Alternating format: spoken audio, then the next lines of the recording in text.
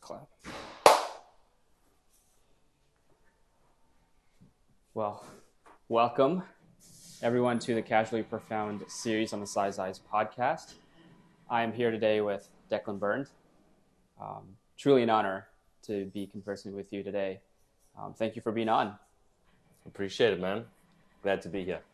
Yeah. So I met Declan pretty recently in Charlotte through some mutual friends, through men's groups, through ice baths, all the fun stuff. And so something I want to start off with doing, Declan, is just sharing something that we're grateful for. Yeah.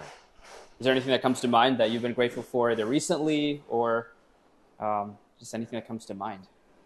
Yeah, I was taking a walk with a friend in the woods this morning and just struck by the gift and the blessing that is nature. You know, just being able to be the trees and nature are there for us always. You know, they're impartial to where we are, what we're doing.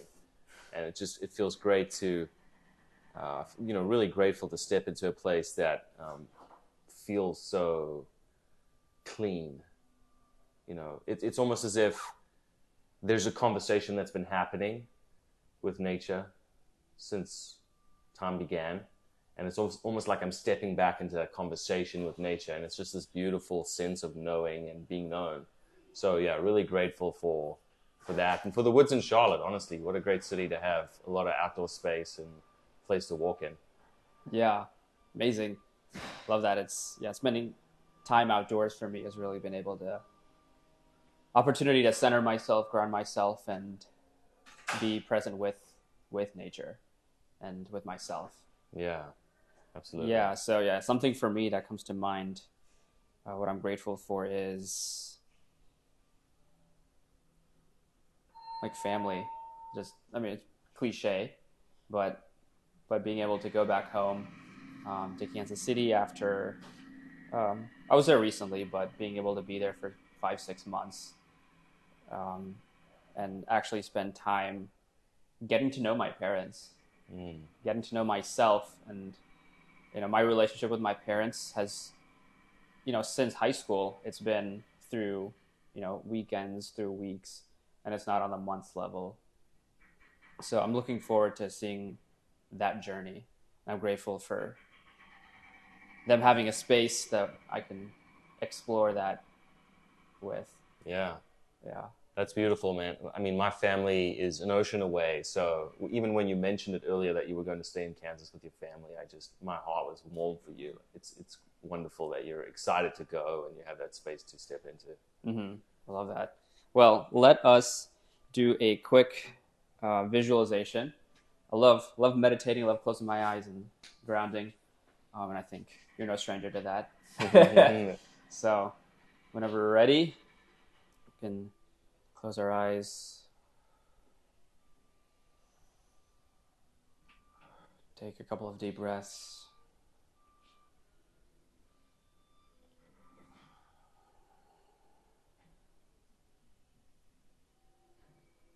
And sink deeply into our bodies.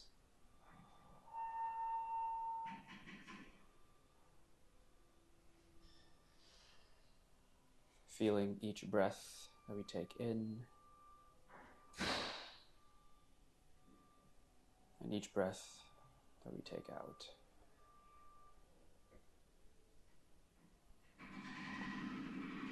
Feeling completely relaxed from the top of our head to the tips of our toes.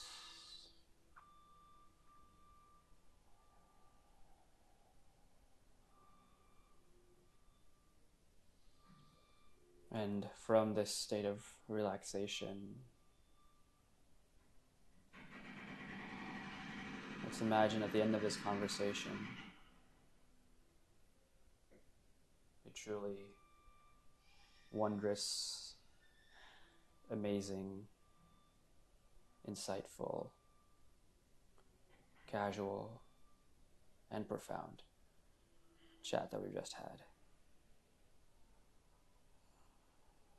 We learn more about each other, and ourselves. Just soak in that feeling for a quick moment.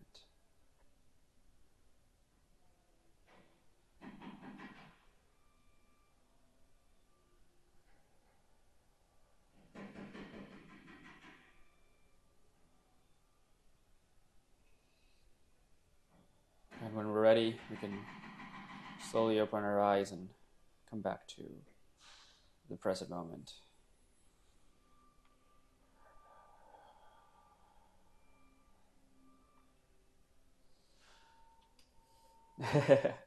Lovely. So, first question, Declan, is who do others think Declan Berndt is?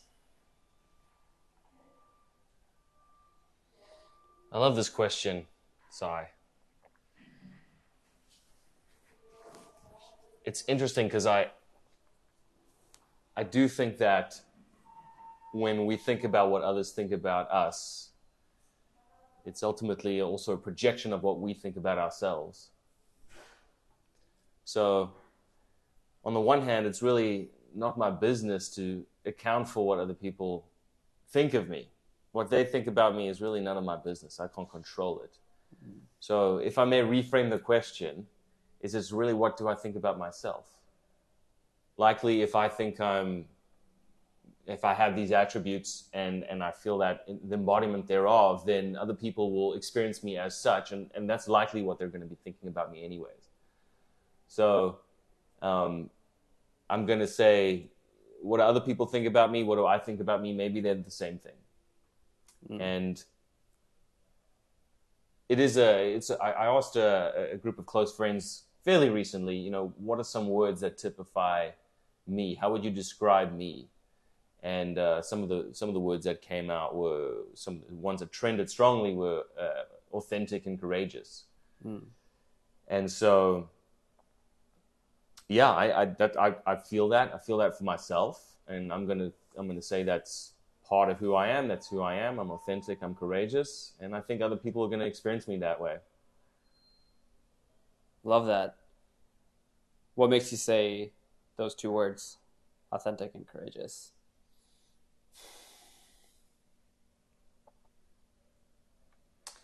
I'll start with courageous. I've always had a propensity to want to step into the unknown, step into a space that feels potentially uncomfortable. Brian a friend of ours had a great definition of bravery versus courage.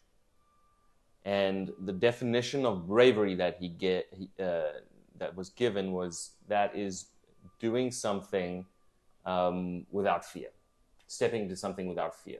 That's a brave person. But a courageous person is the person who feels the fear and does it anyways. So the difference being the acknowledgement of the fact that there is fear in any given moment, but you're still going to go ahead and take that step or do that thing that you're scared to do.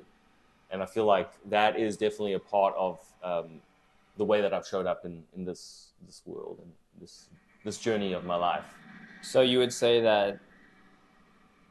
So you say courageous because you recognize that there is fear within you, and because of it or despite it, however you phrase it, you still do the thing. That's right. Or be that person. Yeah, absolutely. Occasionally, maybe I'm more brave than courageous, but for the most part, I would say courageous feels right on. Love it. Yeah. And then what about authentic? Authentic.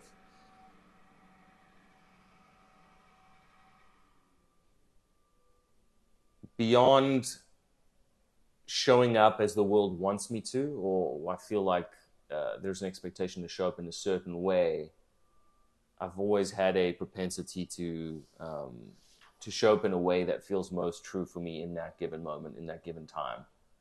And so that often might look like vulnerability in certain moments with certain occasions, and a willingness to be honest about what's really going on inside of me. So a willingness to take off a mask and lay it aside and let somebody see me. And for that reason, I think that it feels authentic. It feels like you can sense or taste the real me through whatever interaction we're having, and that for me is another way to describe authenticity. Have you felt those before, or like how far, like have you always felt these two words, right? Have you always felt like you were authentic and courageous, or was there a shift in your life or periods of shifts where you started becoming and leaning more into those two adjectives? Yeah, there was a shift. I think the authentic part was unavoidable for me. I've, just always seemed to have to show that that unmasked version of myself. But the courageous part, there was a decision in high school.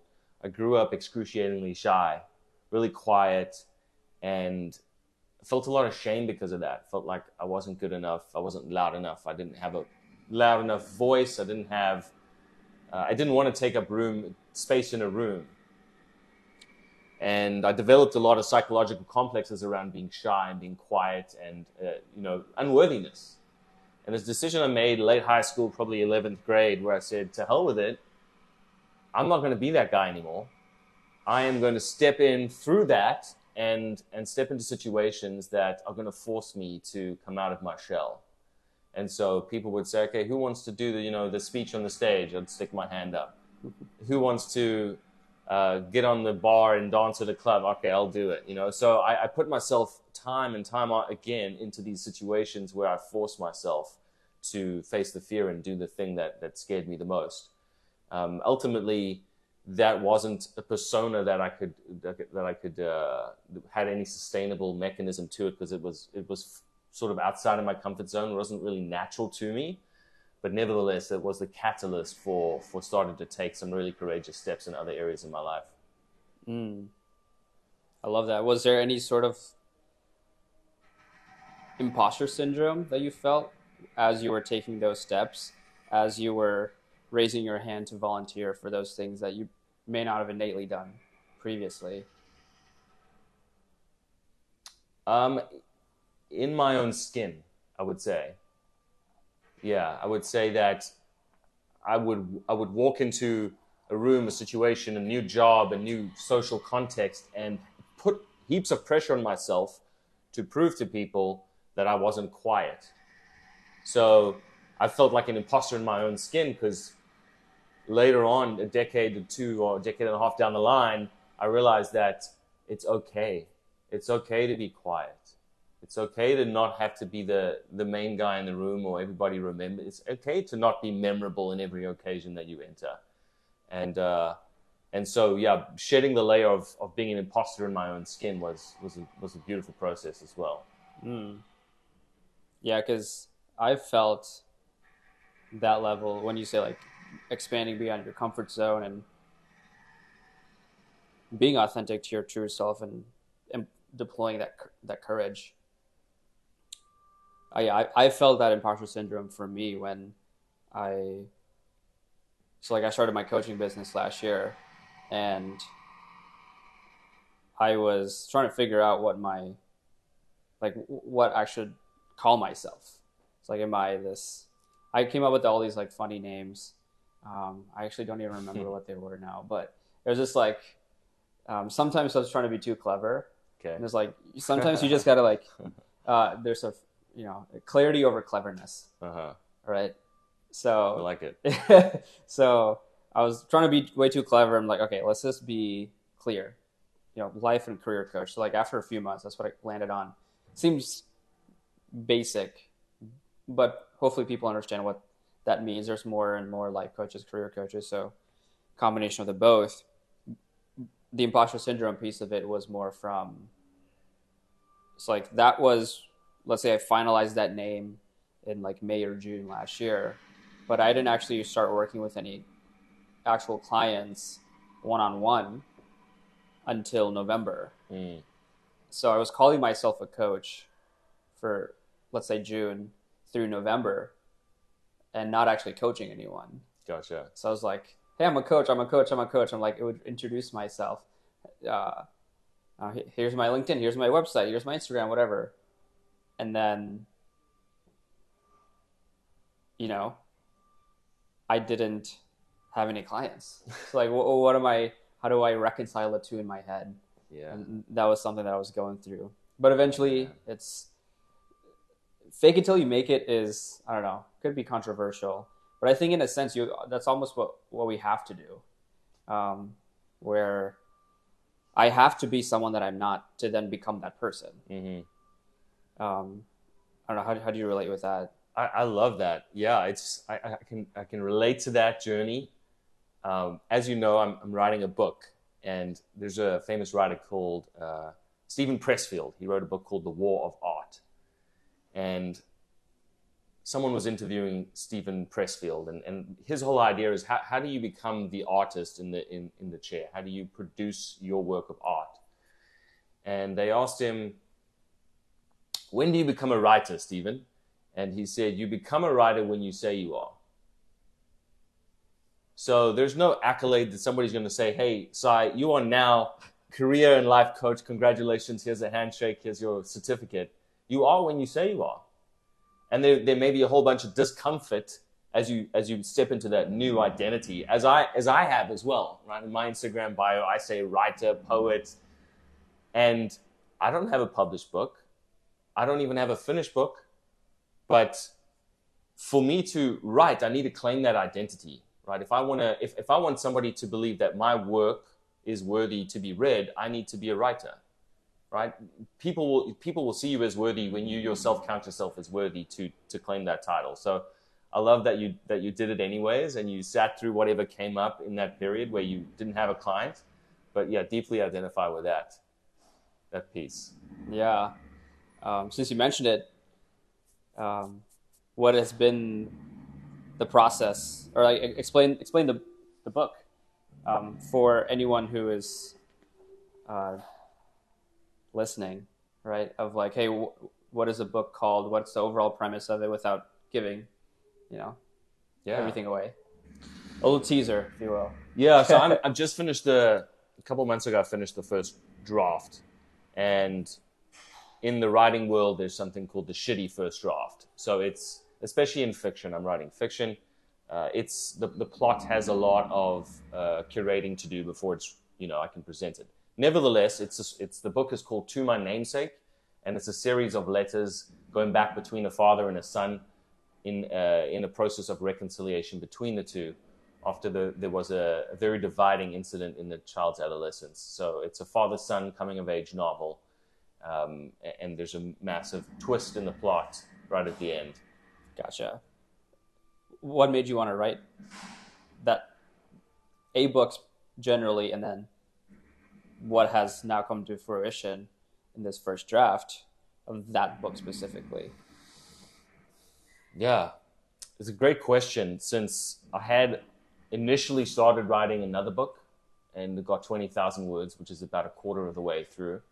And that book lost life. But why this book feels like it has the life to become its own creation is I deeply identify with the story arc that the main character goes through. So the beginning of the premise is one of a lot of teenage adolescent angst. And there's a lot to unpack in the book itself, as far as forgiveness and self-forgiveness, and what does that mean for us as we endeavor to let go of the things that have happened to us. Like, what have been those situations? Do any situations come to mind in your life that sparked that or was a catalyst for some of those feelings? Yeah, so a friend of mine had actually experienced something like this. There was a inappropriate relationship with his stepmom, and this is not a reflection of my life. However, the experience of the protagonist in this case, the adolescent kid in my book, is one where he becomes sexually obsessed with his stepmom.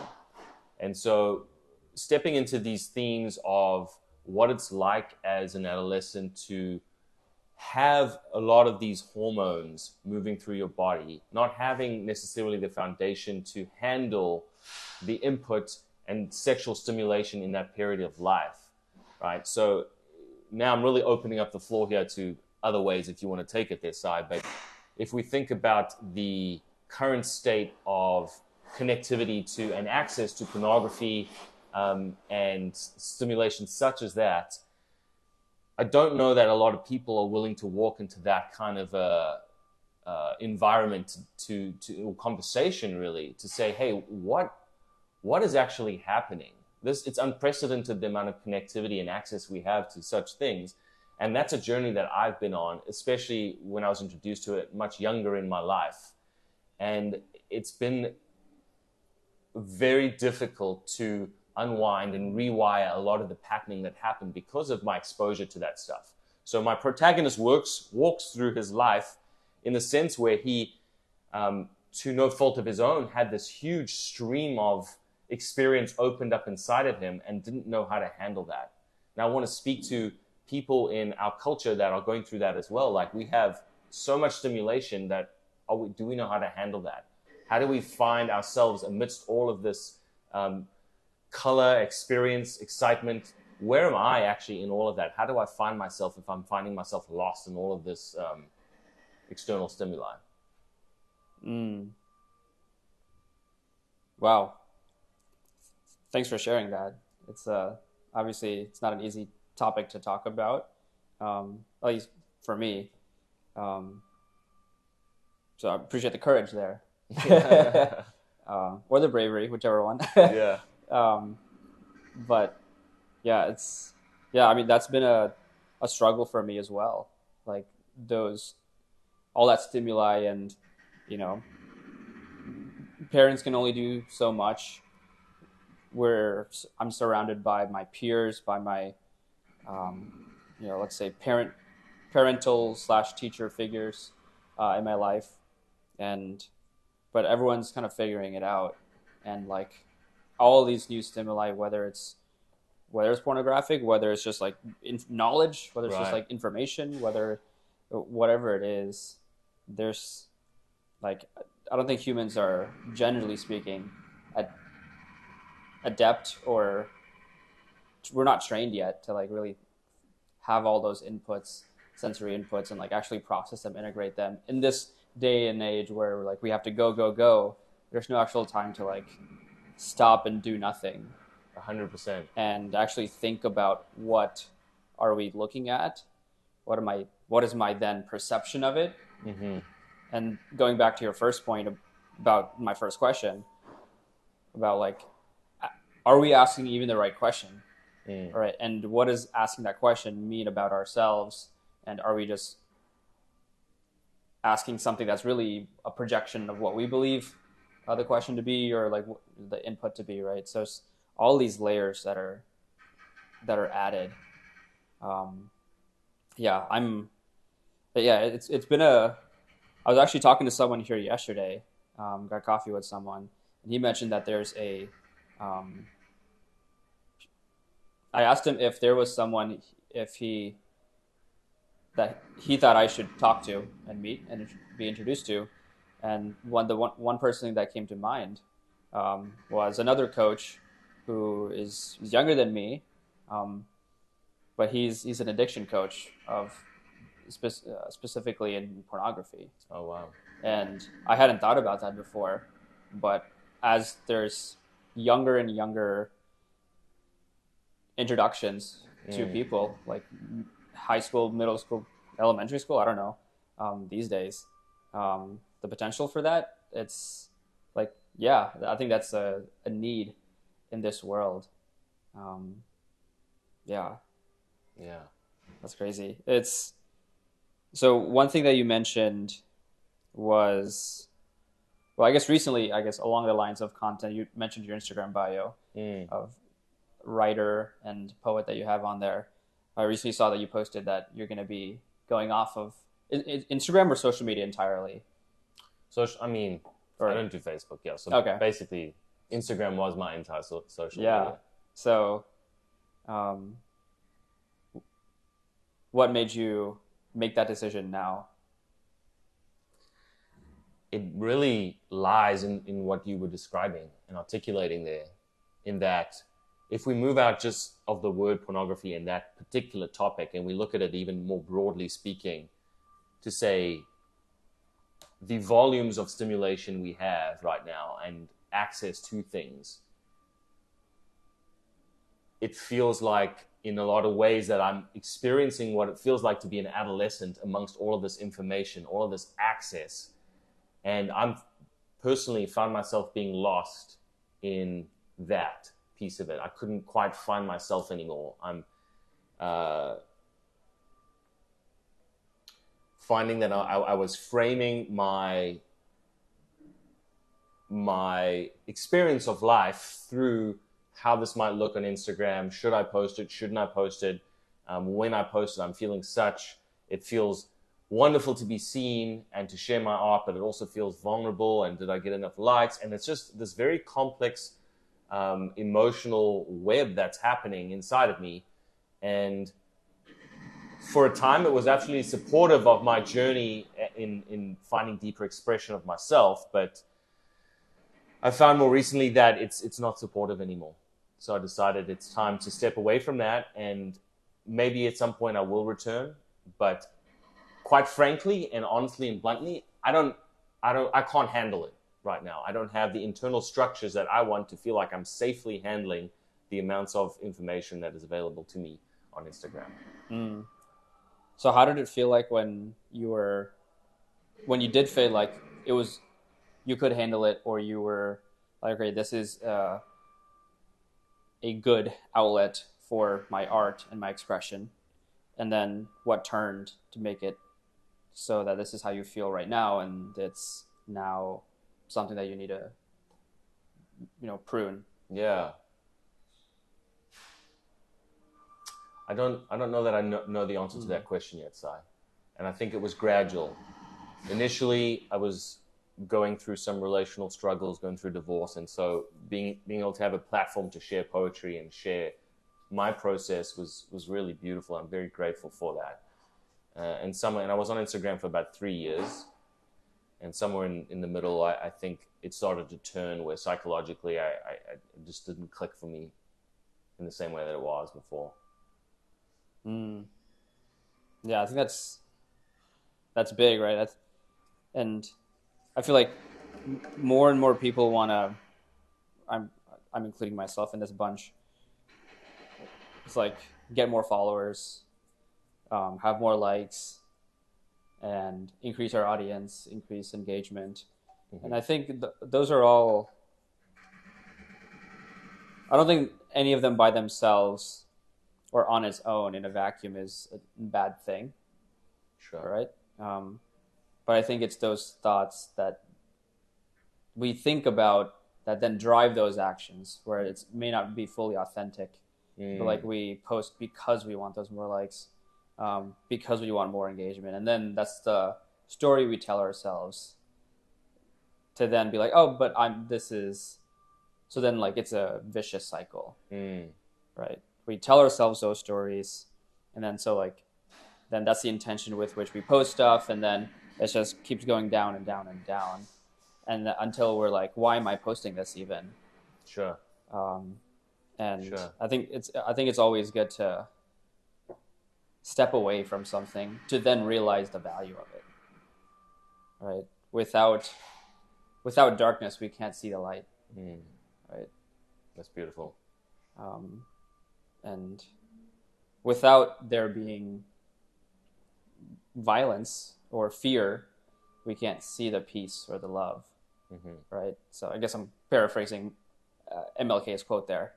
But yeah, I think the absence of something then really provides the ability to then accentuate when something that we want is there.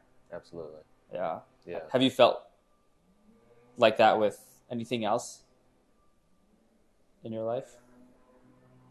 As in feeling the extent of the demand for the thing where I'm losing myself in it itself? Yeah, like that, or like stepping away from something, and then that made you realize, oh, I value this even more now?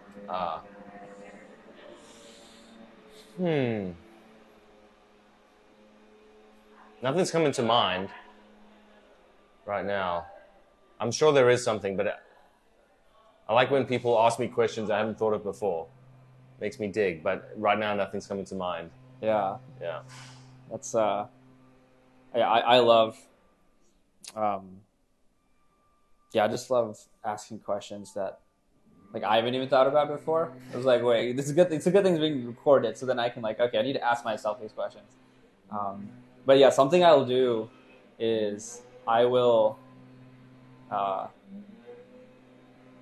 listen to podcasts and then I will pause when they ask a question that like, ooh, that's a good question that I need to answer for myself.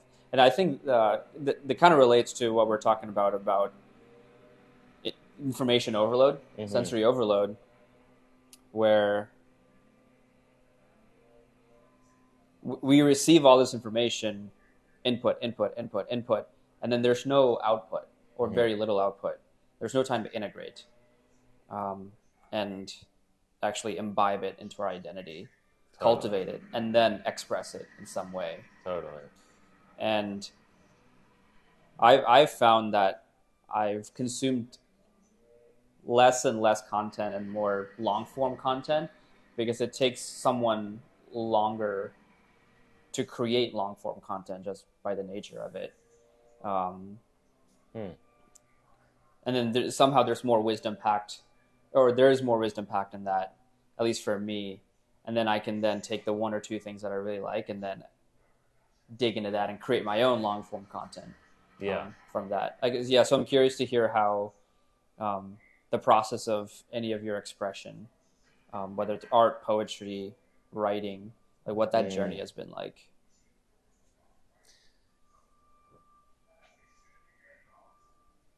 I'm gonna pull in another piece which we can go down here too, because it does relate to your previous question. Thinking about the absence of something amplifying when you have the presence once again, amplifying the experience thereof. So I was thinking about dating, right? Now I've been divorced for a couple of years, and there's been many periods where I've chosen to be single. Like, hey, I know I need to be single. And it's almost this integrated period. It's like consuming a long form content, and you kind of just sit with that for a while. And the expression of when you're in a place like that, you can process, you can reflect on what happened in your previous relationship. You can reflect on everything that's coming up. So there's a lot of integration and preparing for the next expression of self that comes in the next relationship that you may have, right? And I'm going to link this up to the art piece as well in a second. Then the season shifts and it's like, okay, now I'm going to date. Now I bring a whole different version of self to this next relationship that I have because I've done this period of integration, the period of absence, this intentional absence, the cutting off of Instagram, if you will.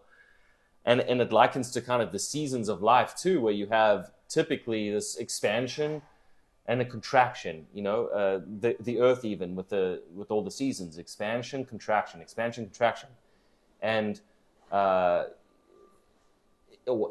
impression. And so even with art or writing, there has to be a place where you're sitting with all of that information and you're churning and contemplation. A lot of the gold comes from the subconscious, right? And so if you give it space to simply process and be, and you just live your life, then when you come back to it in the expansion phase, there's so much fresh stuff to express, right? If you want to stay in a continual state of expansion, you're going to burn out. Your stuff will not feel fresh because it won't be fresh to you. So, as far as art goes, relationship goes, life goes, it's, for me, I'm in a space where I can recognize, hey, it's time to contract. It's time to allow myself to go inward. And then, boom, you're going to see a new version of me or a new creation or a new project. And then that will serve its purpose, and then you come back and forth. I think that answered your question. Yes. Yes, it did. I love that. One thing I want to get into specifically here is processing, reflection, integration. those concepts, what does that like? What does that look like for you? Because I think when people say the words, it's a vague, abstract concept. So for you, is there anything specifically that you do to be in a process of processing, integration, reflection? So the initial order you said it was processing, reflection, integration, and I like that order, and I'll tell you why. When you're going through something, particularly something that may be an acute, you may have some big feelings coming through, right? A lot of times you won't know what's actually going on. You just have these enormous feelings. Example, the end of a relationship. You have these enormous feelings. You're processing these feelings. How do you know you're processing? Because you're just feeling them. You have to. You can't avoid it. You feel heartbroken, sad, whatever. And so in that moment, you can't really there's nothing to integrate. You're simply processing, right? And as you kind of move through that stage, the next part will be reflection, right? So that may look like, okay, the journal comes out, or the coherence starts to come through in actual cognitive thinking, like, oh, this is what happened. Oh, this is why I acted such and such a way. Oh, I realized why it didn't work out because blah, blah, blah. Oh, I didn't show up in this way. And so there's a bit more coherence in the way that you're thinking about all the processing that's been happening.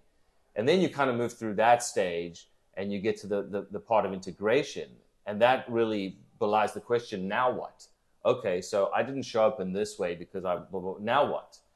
Now the integration part is, what is the action I take in order to render a different outcome than the one that just happened, right? What is my life going to look like in order to change to a different version of myself going forward? And that's the integration piece.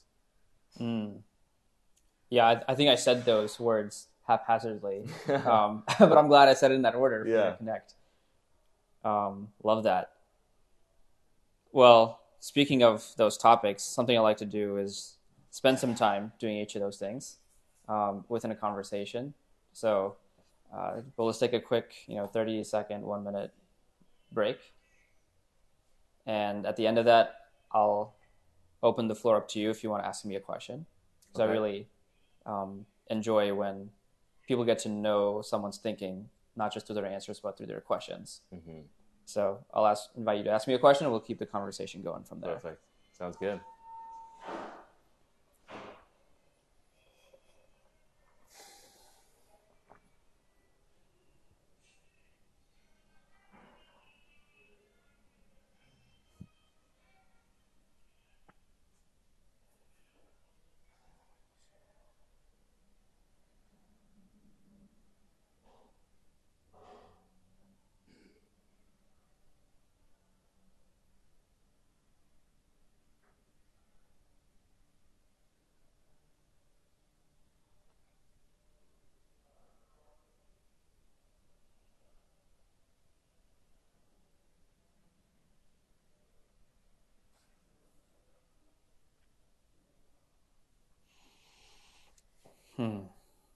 Anything that comes to mind?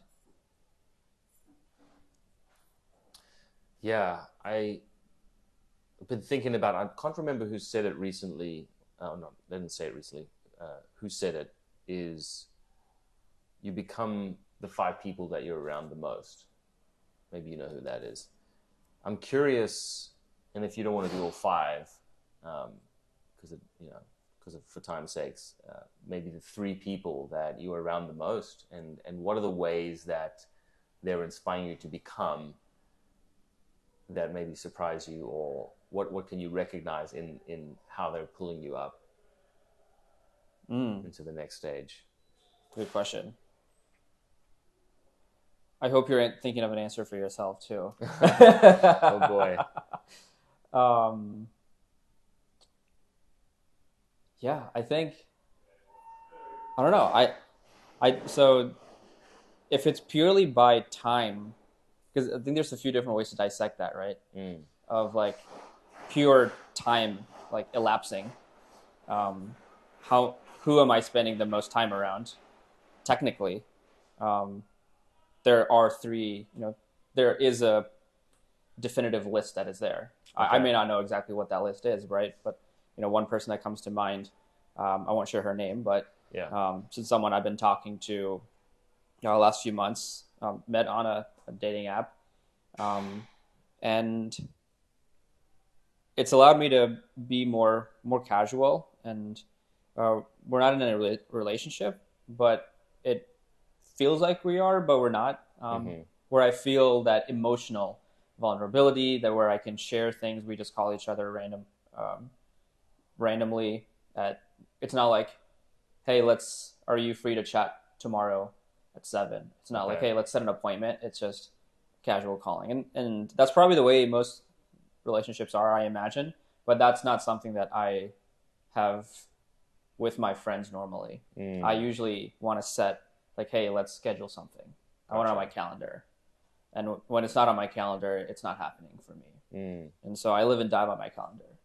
And so being able to go outside of that comfort zone and just experience the spontaneity, that's definitely something that I've been able to lead more into and learn from myself. So I think, that's one person that comes to mind. I almost like to leave it at one, though, because I feel like that's obviously the most impressionable relational thing that's happening inside you right now. And I think it's really cool that you're experiencing like a different side of yourself through this spontaneity, through your friend. Yeah, so. And I definitely have that spontaneous side. I don't know this for a fact, but I want to say I'm like of the elements, I'm more of a water. Okay. And so I'm fluid enough, so like that spontaneity, but I can also be held in a container. Like I'm pretty adaptable to situations, so I can be the the person on stage and being the leader from the front, and I also embrace the leader from the back. Yeah. I call it the bottom up CEO, where I can step back, just ask a question, not even ask questions, actually, just like observe, see what's going on, take it all in, process it all, and then distill it all into, okay, here's some takeaways, for example, if it's in a business setting. Yeah. And so point being, I have that spontaneous side, but I think I've leaned more into the structured side. So now this talking with this person has allowed me to lean back more into the spontaneous side. That's awesome. Yeah. Yeah.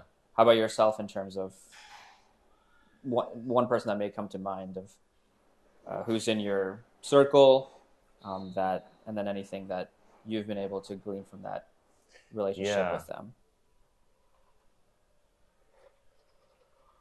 I've become friends with a gentleman in the city over the last year or so, and we've been able to go incredibly deep together, and we share a lot of similarities in outlook, and I've really benefited from this relationship with this other man, to where I feel like I've been able to share pieces of my life and what I'm going through, what I'm thinking, to the extent that I've never shared with anybody before, at least with another man.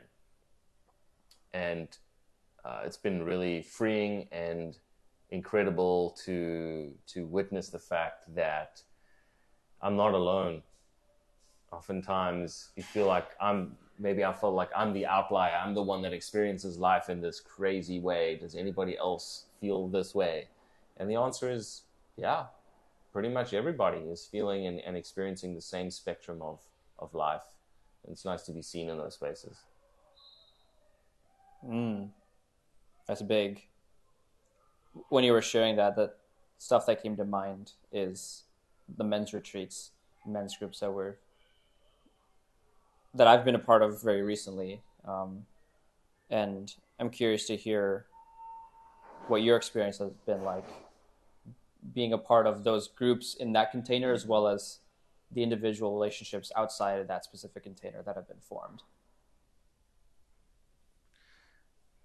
it's been a beautiful part of my life the last couple of years to step into a lot of these men's only containers. And the reason being is that in a group, in a container, using that word to say a setting where the environment feels safe to be oneself, it feels hugely liberating to have the option to let myself fully be seen. Oftentimes, I think if we have environments where we're doing intentional work with men and women and both genders, there is an awareness, at least for me, to say, hey, I don't know that I could fully access that emotion right now because it might not be appropriate for the audience, right? It's not necessarily appropriate to feel rage and express rage in front of, a mixed gender audience. It doesn't feel safe. It doesn't feel constructive. But when it's men only and you're intentionally behind the idea that you're looking to access these emotions that we've been suppressing for decades, now all of a sudden it's encouraged. Go there, bro. Look me in the eye and frickin' go there. I want you to. And then all of a sudden you're looking around, or you're seeing 15, 20 men, and they're saying, go there. And you're finally feeling the permission to experience the emotion that you haven't in 20 years. And you decide in that moment, yes, I'm going to go. There's so much life. There's so much that can be unlocked in you, or it has been in me in these spaces. You're completely vulnerable. And to be seen, and then when the men are still there at the end, right? For me, the narrative may have been, if I really express it, if I really let out my rage, they're going to know how ugly I am. They're going to know how flippin' messed up I am. But when you do, and the same 15 guys are all still there, and they're all still sending you love and giving you hugs and making that eye contact with you, you know that even at your ugliest, even at your quote-unquote ugliest, you're still okay. You're still worthy. And then to have the backing of those experiences, having gone through those experiences with people like yourself, there's a connection that's happened afterwards. We've been to places already. And so the channels for communication are really open. And it can be really lovely to have that with friends and other men, to have just open channels of communication. Like, hey, you can tell me anything, Sai. Probably not anything in front of the camera, but, when it's off, tell me anything, Yeah. So, yeah, it's been a blessing for sure. Love that. Has that been those groups, those settings, those containers, is that something new to you? Or have you experienced that at all previously? I was deeply involved in the church for a decade, for 10 years. And so there were a number of men's groups that I was involved in within that context. And they were great. What I've more recently stepped into is a more somatic interpretation of men's groups. So if prior to that, the men's groups and men's events I'd attended were a lot of sort of talking and going back and forth, which is really helpful. The new spaces I've entered they're more to do with the body. How can we express that? How can we actually get to the root of the emotion? It's easy to talk about, hey, I feel anger. Well, let's feel the anger. Let's figure out what are the technologies we need to actually go there. And so it has definitely changed over the past few years. And there's certain ways that you can create spaces to experience that connection with men in a very embodied way. Some of the activities we've done at Men's Liberation might be, hey, let's all get in a circle and we're going to mimic each other doing these physical activities and experience what it feels like when 15 men are copying what I'm doing, and we're grunting and we're yelling and we're making these aggressive actions in our body, and it feels great. It feels like I'm a kid again, and there's 15 other kids around me. So it's very connecting, and I'm excited to see where it goes. I think it's quite a new field. Last 20, 30 years, this is starting to be an emerging technology to see how can we do somatic practice together as men. Even in the psychological fields, it's also emerging more. You're going to hear more and more about somatic practice and somatic therapies, modalities. I love that. Yeah, I resonate, and that's one of those the primal movement activity that that I've experienced once in that setting. It was liberating. It was like letting all those feelings, emotions out, and of course there's the mind chatter of like before I go, like okay, what am I gonna do? It was like for me, it's like oh, I'm gonna do something cool, like funny, whatever it is, right? There was one person, Puffin, he did the Dragon Ball Z. Oh, cool. And so like I'm sure he's been wanting to do that, Yeah. in his room and like, but then to actually be in a setting where other people are doing it and to just let that all out. Yeah. I did some like Tai Chi type of stuff in there. So it's like you got the spectrum of people who are that or express in that setting the more aggressive side of things of masculinity, Sure. And then there's also the calming down, the recovery, the slowing down piece of it as well. That's also part of ourselves. I did that activity. I led a workshop a few months ago, and I did that activity in that setting. Wow. So it was this room. It was inside. There were supposed to be, I guess, 30, 40 people there, but there were some other events going on, some music practice, play practice, stuff like that. But so they eventually dispersed, but then we still had like me and 4 or 5 other people. Okay. And so we ended up doing it. And you could see the awkwardness of everyone else there. And that's when I realized like everyone or at least most people at the men's liberation were free because it was like outside. It was I think we had established that safe space, that container to express ourselves.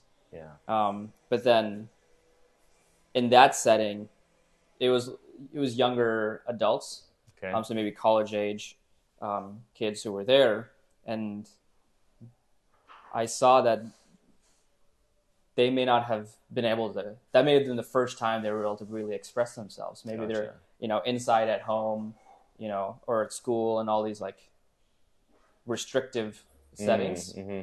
And that was one of the first times where they make these crazy noises. So like I had to, again, so I think example of me being a follower in the first time I did it at the men's liberation, and then in that setting, okay, setting the tone, clapping, like even people felt awkward clapping, like around the outside to keep that energy up. Yeah. And so it was interesting to see it in the same activity essentially, but in 2 different settings with 2 different types of people. And I fully agree about the somatic piece of it. Yeah. It's how have you how is that related to your life in terms of the the somatic practices for you to then how it then translates into any mental, emotional, psychological effects and benefits to you? There's a saying that how you do one thing is how you do everything. You may have heard that.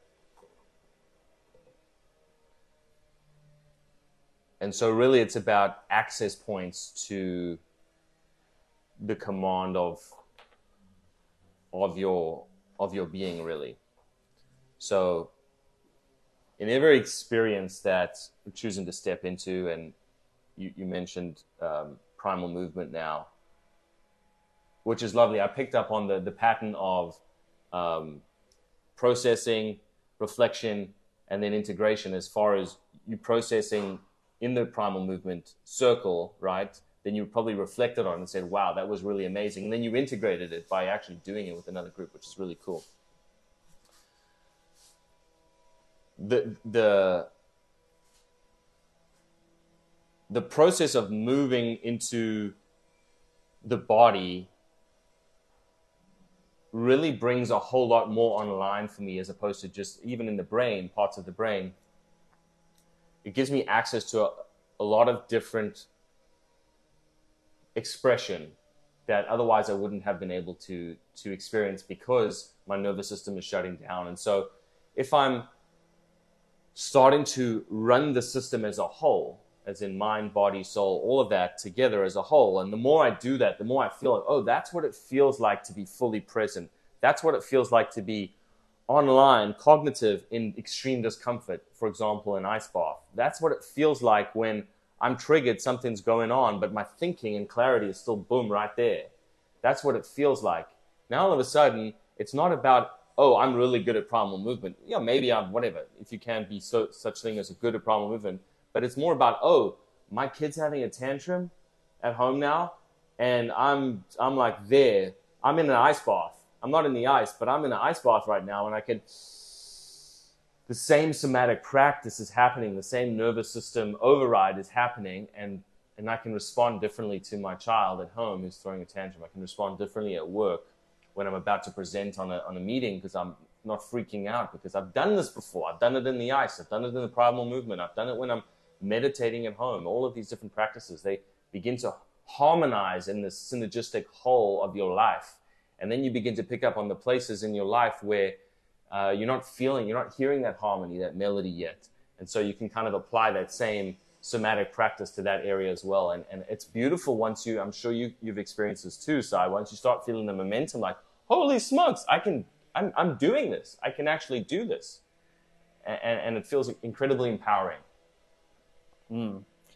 It's, as you were talking, the thing that came to mind was, like, we focus so much on our IQ, our, what is it, intelligence quotient or whatever it stands for, right?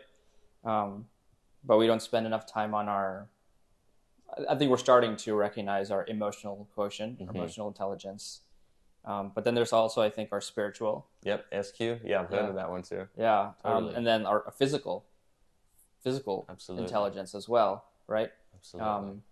And I think there's so many aspects to that physical aspect, where there's mobility, there's strength, there's flexibility, there's endurance, there's agility, there's speed, all these sorts of things, like balance, all these aspects of our physical body, where, like, sometimes when I go hiking, sometimes I see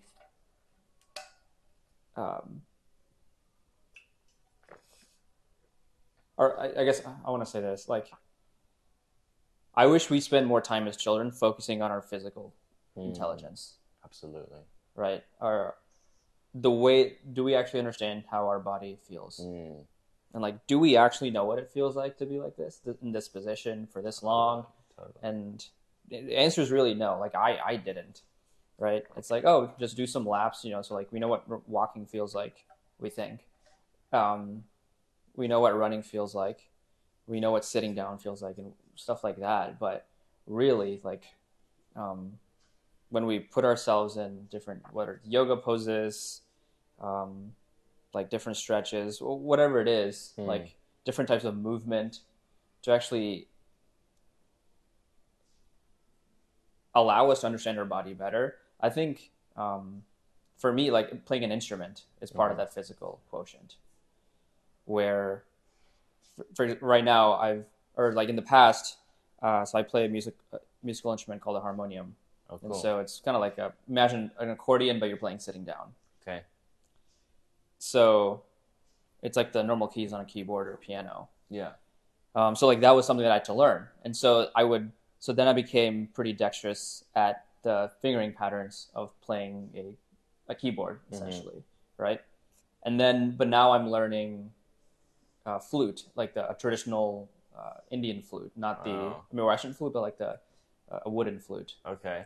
And that's a different sort of physical intelligence that I need to learn if I want to actually play that, right? So, like, musical instruments, sports, all the other movement practices that are out there all contribute to being physically intelligent, as the same thing as we would, like, take a course or take a certification program or whatever else to become intellectually intelligent. Yeah. The same way that a relationship or a job or whatever else may help us be more emotionally intelligent. Sure. So I think totally. I'd want to lead, some sort of charge where we lean more into our physical and somatic intelligence as well. Yeah, that's awesome. Yeah. I love that.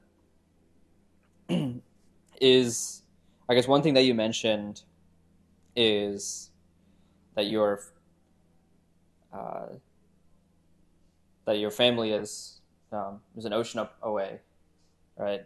Love to hear more about that, your upbringing, and how you arrived here in the United States in Charlotte. So I'm born and raised in South Africa. My parents are actually still in the same house that I was born in. So I'm 36. They've been there for 36 years. So I had an incredible amount of stability. They're still together. And South Africa is a beautiful place. But I also grew up in a number of years pre-reunion of South Africa. So it was in segregated South Africa. So a lot of my formative years, as we know, 0 to 7 are the most formative cognitive years of your life. It was in a segregated society. And I've only begun to unpack that now in my mid-30s, what that actually meant for me to have gone through that in that environment.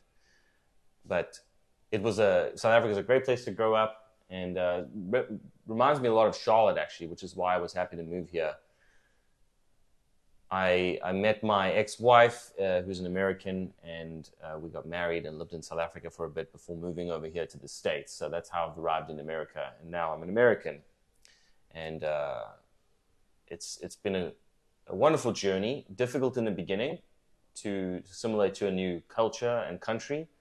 And about 4 years in, I decided there's no point in having a foot in each country, and America is home. I am going to be an American.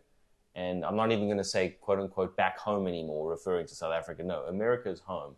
And since making that decision, I feel like that commitment has really helped me and allowed me to embellish society and the ways of living in America. And so, been in America 9 years, and 2 in New York, and 7 here in Charlotte. And I love it. I'm happy to be here. And it's wonderful to feel like I was... explaining this to someone earlier. Charlotte's it's a small, big city, right? And I feel like there's a lot of space for us to grow in this place. We're still finding an identity as a city. And so I'm very happy to be a part of that and to build into that and to find Charlotte's voice here in America. Yeah, I do resonate with that. A small, big city where it feels like you don't need to drive too far to experience most of the things in the city and how all the things that Atlanta does or a bigger city does. Yeah. But you also feel like you can find these spots that are very local, that are very niche, that are very, community oriented, community based. Definitely. Yeah. And make your own community and not feel lost in it. Yeah. Yeah. Yeah. It's a good spot. Is there anything, as we wrap up here, anything that has been on your mind that you want to share?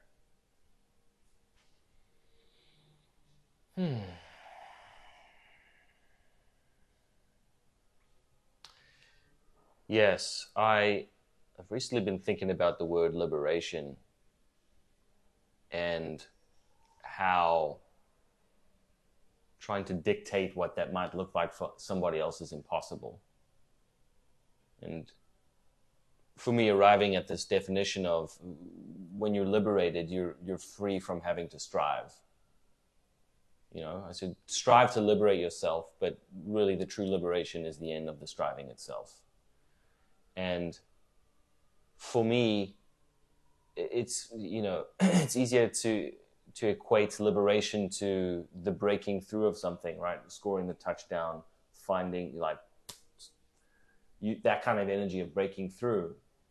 But I'm in a season now where the liberation itself is actually not breaking through, but it's allowing the fact that I don't have to break through, right? It's allowing a lot of space in between, which is incredibly liberating.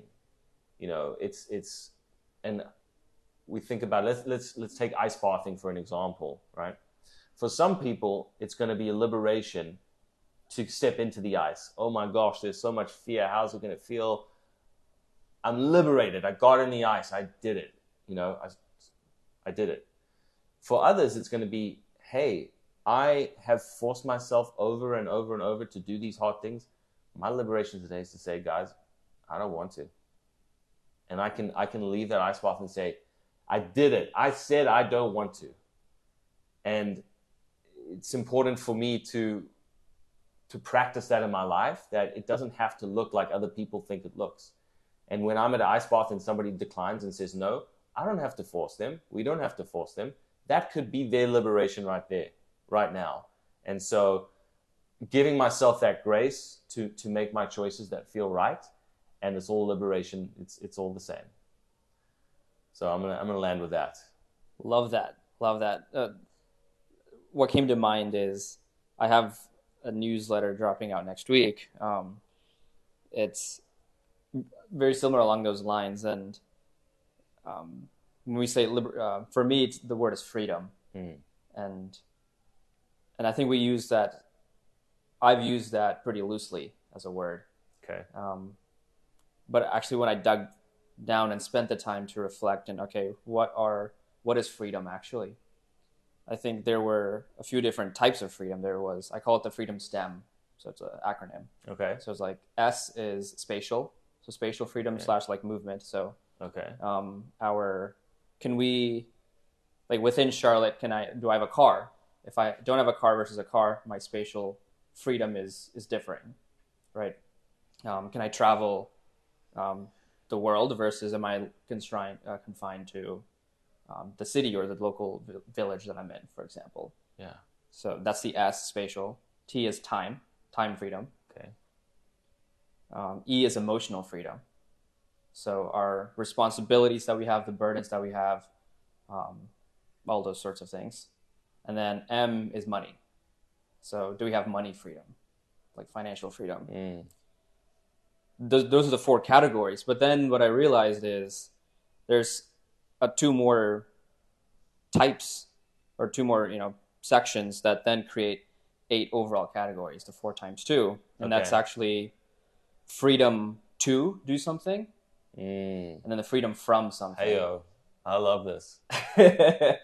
And so what it really comes down to is optionality. Freedom to, I realized, is optionality. Do we have the freedom to do that? We have the option of doing this. We have the option of doing that. We have the option of traveling the world. We have the option of buying this thing with money freedom. But what you're saying of the person who doesn't want to take the ice bath and that is their liberation, that is a freedom from. That is... You're nailing it. This is beautifully articulated. Right? And so we spend in this rat race, this tying it back earlier to this information that's being consumed. We want to learn this, we want to learn that, so we have the freedom to do this. But actually, when we take time to do nothing, that is the true liberation. That is the freedom from. And then from that freedom from, we then have the optionality to do everything. Once again. This is gorgeous. Great job of tying it all together. Beautiful. Yeah. Well, let's liberate ourselves from from this podcast conversation and keep this conversation going. But appreciate the time, Declan. This was truly an honor to be conversation partner with you on Casually Profound series. Thank you for having me on. Loved it. It's been fun. Amazing. Well, hopefully you guys had as much fun as we did. And we'll see you again on the Size Eyes podcast. See ya.